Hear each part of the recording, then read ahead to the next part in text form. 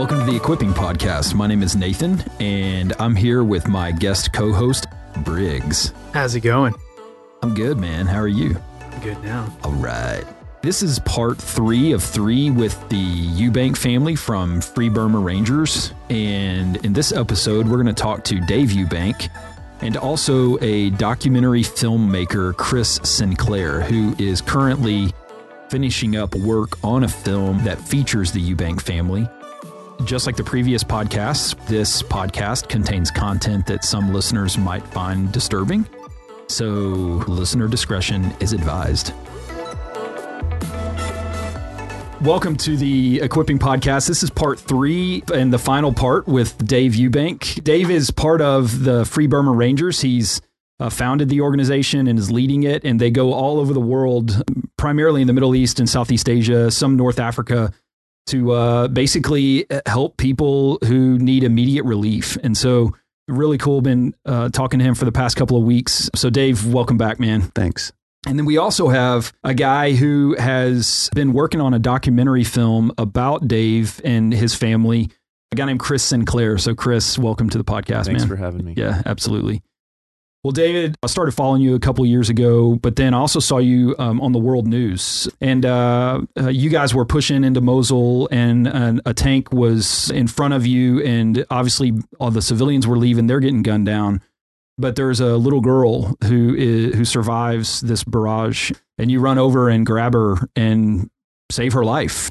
And I'd love to hear an update on what happened to that girl. Have you been able to link back up with her? What's the rest of that story? Right. And that story involved prayer, people praying for us, and of course, getting us there to start with. Yep. And my chaplain from Thailand calling me on the phone, praying for me. And I felt an infusion of faith. You ever had that when someone prayed for you? All of a sudden you're like, whoa, I'm ready. And the Americans, in that case, there was a General Richardson and then followed by General Eflant, that gave us a lot of air support, which is not normal, right? Yeah. I've been out a long time on unsecure iPhone, and we need smoke to save these people. We're going to do it. This is General Eflant. That's amazing. First Armored Division. And they gave us smoke, but that wasn't enough because there was anti-tank systems, machine guns, mortars, RPGs coming from this hospital controlled by Chechens at that point, smoking anything on the street. The Iraqis gave us armor, gave us a tank. When he says Chechens, they're like ISIS is one thing, but Chechens are typically known for their proficiency in war, right? I mean, they're better trained, typically better equipped. So it's one thing fighting like the regular ISIS guy. It's another thing when the Chechens are there. Right. They come from Russia to help to help ISIS. Yeah, right. And we could tell the efficiency. In fact, we tried to take that hospital from the north side. We were stopped. Our entire brigade stopped. Pretty literally decimated. The word is decimated, like you move the decimal point. We had a battalion come and reinforce us right away. 22 guys shot. And my medics and I were pulling them out. A big fight. We lost, actually. Yep. We couldn't go that way. So as the Iraqi army is repositioning around the other side of the city, try to take it from another angle, people are starting to flee and they're getting gunned down by ISIS. And that's when we saw this kid still alive among 150 dead people. So the rescue occurred because of prayer, because of American smoke, because of Iraqi tank, because of the team that was with us, all of us together to get that girl out. But afterwards, General Mustafa, I gave her to Karen at the casualty collection point, and we took care of her for about a week. But after that, General Mustafa found her grandmother down in Diyala, which is near Baghdad, very far from Mosul, and reunited her. Now, the whole time, this little girl named Damoa, which means tear, was with us. She never smiled, hardly talked, just asked for her mother. She's been under her dead mother for 3 days, holding on. Oh, wow. Everybody else is dead around. Yeah. In fact, when I pulled her off under fire, I had to yank her off her mother. She would not let go of her dead mother. The mother's bloated now. It's, the third day in the heat, dead bodies everywhere. Oh, man, that's all she knew. She was alive because she hid under her mother. Yeah. When we first saw on the street, there was 5 to 7 kids alive wandering around. They died one by one before we could do the rescue. So, which is kind of a point of life, maybe in some cases. We try our best to do something. In real life, you can rarely help everybody. When we started, there was 2 men alive and maybe 7 kids. By the time we did the rescue, there's only 1 kid left alive and 2 men. And during the rescue, we lost one of the guys. So that's all we did. But I was like, wow, what does that mean? I'm not even sure what that means. Yeah. Why couldn't we do more? We did the best we could do. Wasn't that great? Mm. But we were able to save that girl and this one man. Anyway, General Mustafa found the grandmother, and we went back after the battle to Erbil, northern Kurdistan, which is northeast Iraq. And we got Muhammad, my new Christian driver, been shot 6 times, saving my translator who died later. Muhammad drives down to Diyala and brings her back. And when the grandmother saw me, she dropped to her knees and started to kiss my feet, which was a shock and embarrassing. I pick her up. Hey, no. She goes, I swore to God I'd kiss the foot of the man who saved my granddaughter because I would be dead. I've lost my whole family. I had nothing left but that granddaughter, and I thought she was dead, and I found out she's alive, and you saved her. You saved my life. Mm.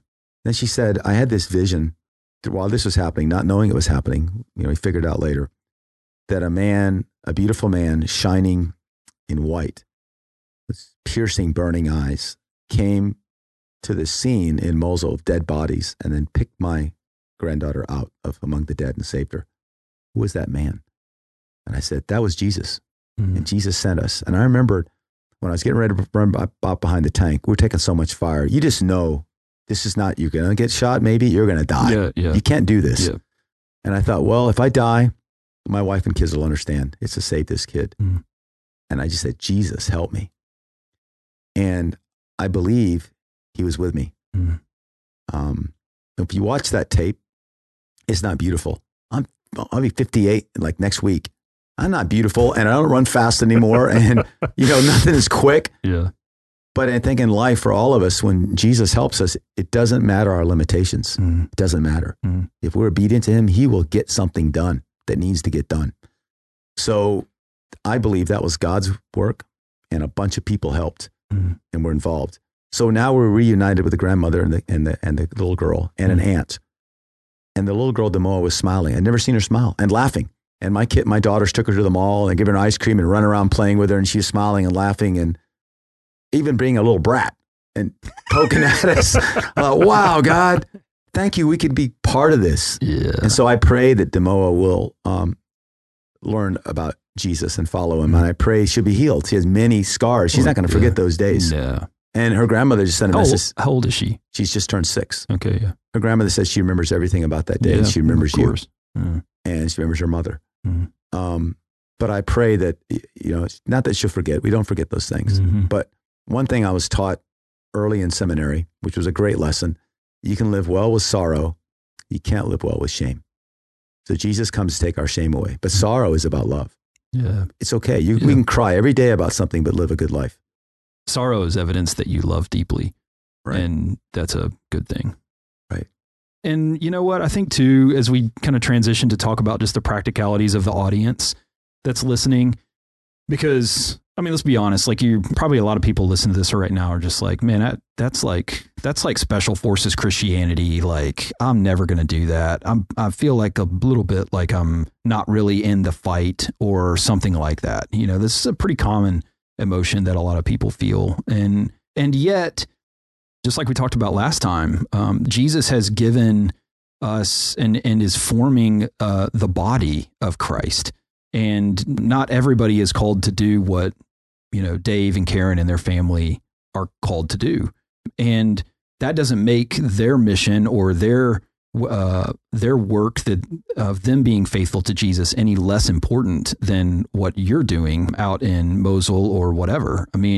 The reality of it is that the kingdom of God is moving all over the world, and including in the office of, somebody who's executing a business transaction right now. I've been reading through the Gospels over the last 6 months, just like over and over. Like I read Matthew to John, and then I start over in Matthew and read to John. And it's been a really good exercise for me.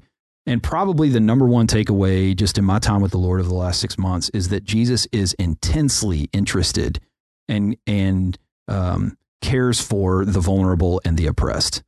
That's just who God is. But just like Demoa, there's kids like that all over the world. Maybe they're not hiding under their dead mother's body, but there's kids like that all over the world. And it does seem like this huge, massive problem that's almost like not winnable in some ways. And yet Jesus is still moving in all of that and is calling people to do things. And so as we are looking at the Free Burma Rangers and organizations like you, guys like Chris come along, and he's using his giftedness to tell a story. And to tell a story and to use an art form to be able to get the word out that, hey, this is going on right now. And so, Chris, talk about why you wanted to feature the Eubank family and what that process has looked like and how our listeners can get involved in what you're doing. Yeah, it's been a lifelong dream to tell a feature documentary story about insane, crazy missionaries and why they do what they do. Yeah, nice. No, that's, I think the last 90 minutes of podcast have kind of left a clear example on what people can learn from people who are put into extraordinary contexts and given a certain set of circumstances. And if there's any walls that narrow in, it's the limited options that you have: obey or disobey, say yes or say no, go or don't go. There's not a lot of gray room where they live and they operate. And I think there's a lot of gray room sometimes in different circumstances where we can get more comfortable. There's seemingly more options, but there's really always a little bit more black and white. We were talking about this a little bit last night at dinner. So there's a lot of inspiration to be had and lessons to be learned. And so that's one of the main things we want to focus on with this film is give space to understand a lot of the why, on not so much, well, yes, the what, but let's move past the what and get onto the why they do what they do. How did you first hear about Dave? We met on the internet. Were you just like looking for stories, or I mean, I know as a film director, you're like, yeah, I'd spent some time in Asia and was interested in Burma, and I wanted to access the refugees, so I found Free Burma Rangers online, emailed. He said, like he says to all journalists or anyone who wants to tell a story and advocate and shine a light on what's going on in Burma, yes, come on. So I joined him for 2 weeks on a mission in Burma in 2004, I believe, maybe 2005. Yep. And we've kept in touch and spent time together ever since. Yeah.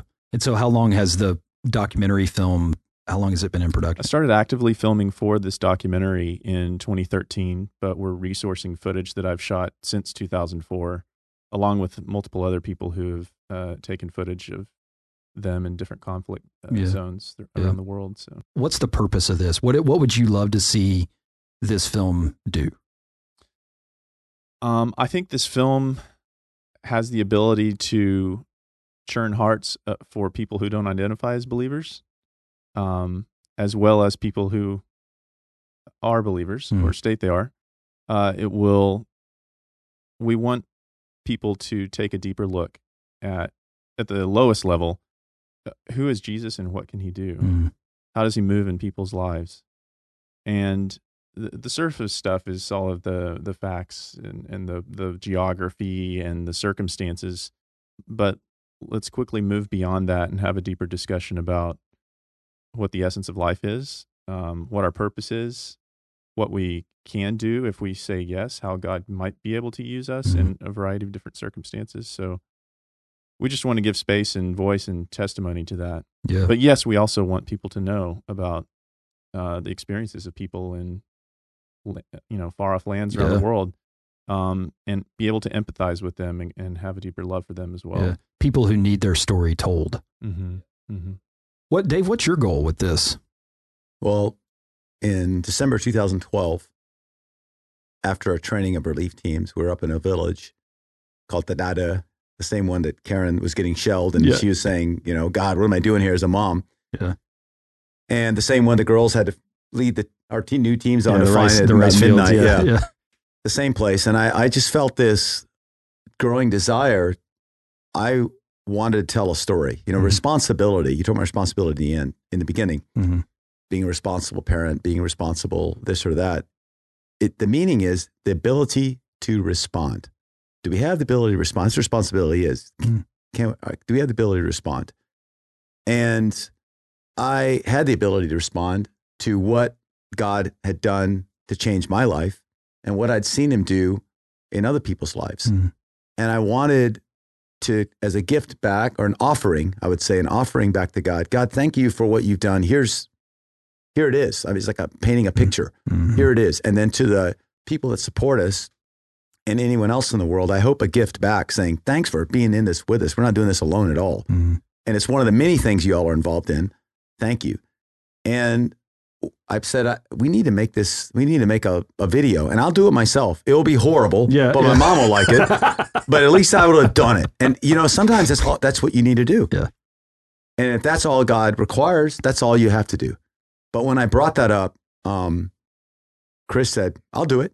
There's no money. There's nothing. He says, I'll do it. Well, he's professional. I thought, really? You really want to do this? Yeah. Yes. So then we start in the mission, which was January 2013. And he started filming and started following us. He came to the States. He was with us when Pete's the youngest guy to climb the Grand Teton and Rainier at 6 and doing rodeo and skydiving. And Chris went with us through everything. Yeah, nice. And then followed us in Burma. So I hope the story, Chris was asking me last night, what's the arc, or has there been a change in you all these years? Well, many things have changed. But one thing has not changed is I want to serve Jesus and help people and be his servant wherever he sends me. I think one thing has changed is the intensity of that motivation and the straightening out of that drive, which I would say more and more, my biggest desire is, one, follow Jesus and be his ambassador, but two, that others may know him and be healed and freed by him, because he's the only one who can do it. And I think that's grown. That's gotten deeper. That's by God's grace and the patience of God and other people. And as you've cooperated with him, I mean, there had to be your yes. I mean, like you said, sometimes you're in a context where it's either obey or disobey, and there's not a whole lot of gray area there.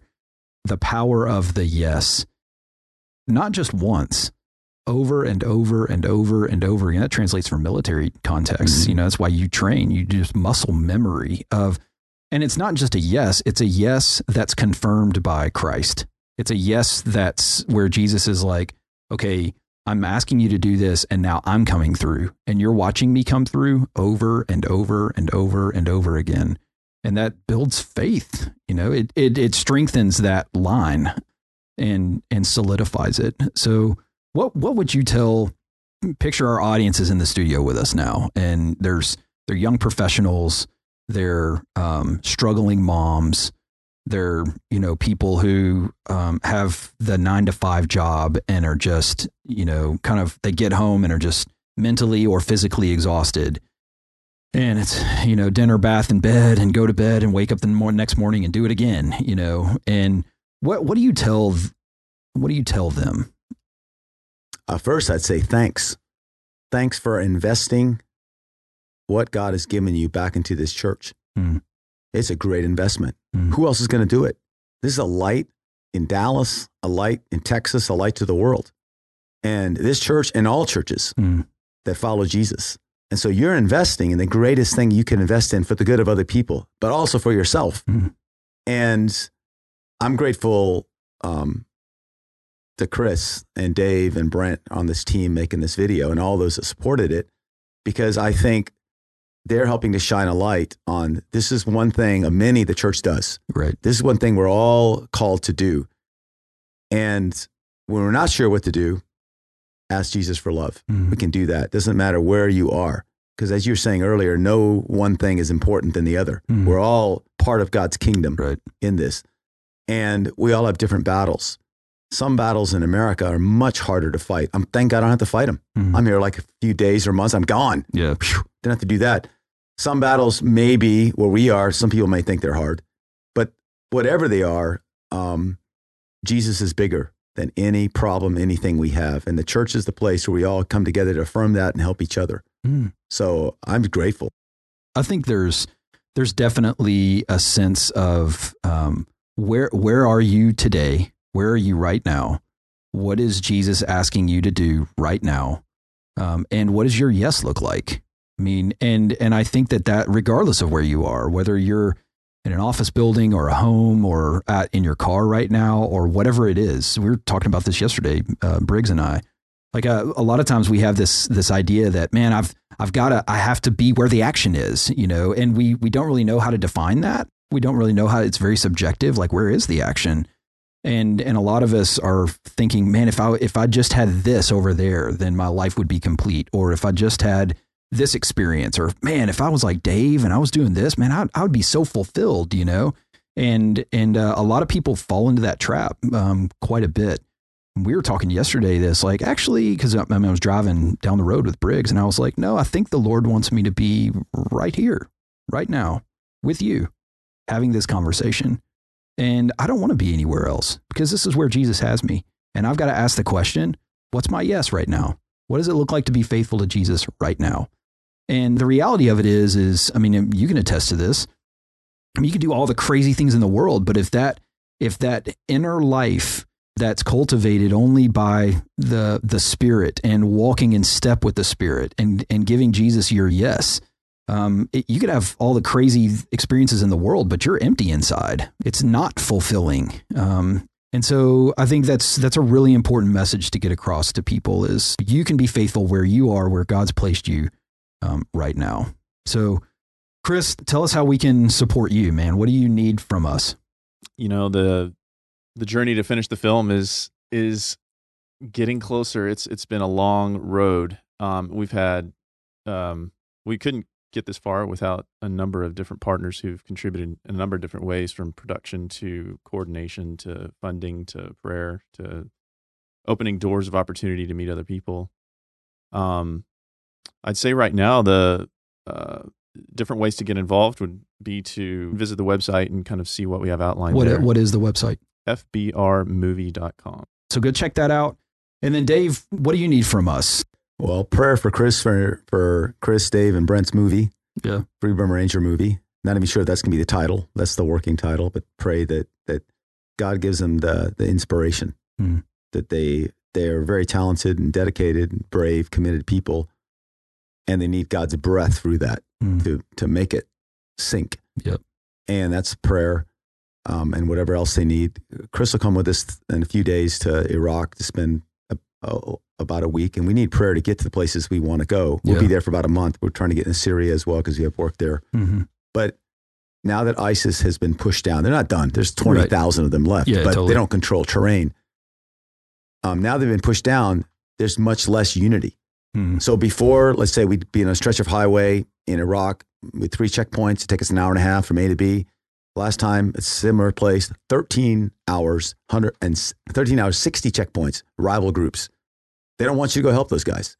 So without prayer, without God's help, we're not going to get it anywhere. Yeah, right. So that's number one. Prayer for them to do in the film, prayer for us as we go on this next mission. And then the balance, because our main effort's still Burma. We have 70 to 80 teams there all the time. So the work in Burma, the work in Iraq, the work in Syria, we've been to Sudan a couple times. That's prayer. Yeah. For protection, for purity in our lives, in our motives, in ourselves. Because I love this church, I'll be praying for y'all for all those things, and that the gates of hell will not prevail. And that's a promise from Jesus. The gates of hell will not prevail against your church. That means you're moving forward. They're gates. Yeah. You're moving. Yeah. And this is the big battleship you got here to launch the attacks, and they're all under the banner of love. I think those are our main requests. If you're interested in the Free Burma Rangers, our website is www.freeburmarangers.org, and you can go on there and see what we do. I love it.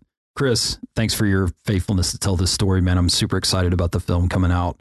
Thanks. And Dave, man, thank you so much for being our guest over the last 3 weeks. We really appreciate it. There have been times when for whatever reason, the Lord's brought you guys to mind, and have definitely prayed for you. And we'll continue to do that as the Lord leads, and would encourage all you guys listening in to also pray for the Eubank family and everything they're doing. And then if you don't take anything else away from, these last 3 weeks, I would just ask Jesus, what do you have for me today? And respond in faith to him and watch what he does. It's amazing. And let everything you do be done in love.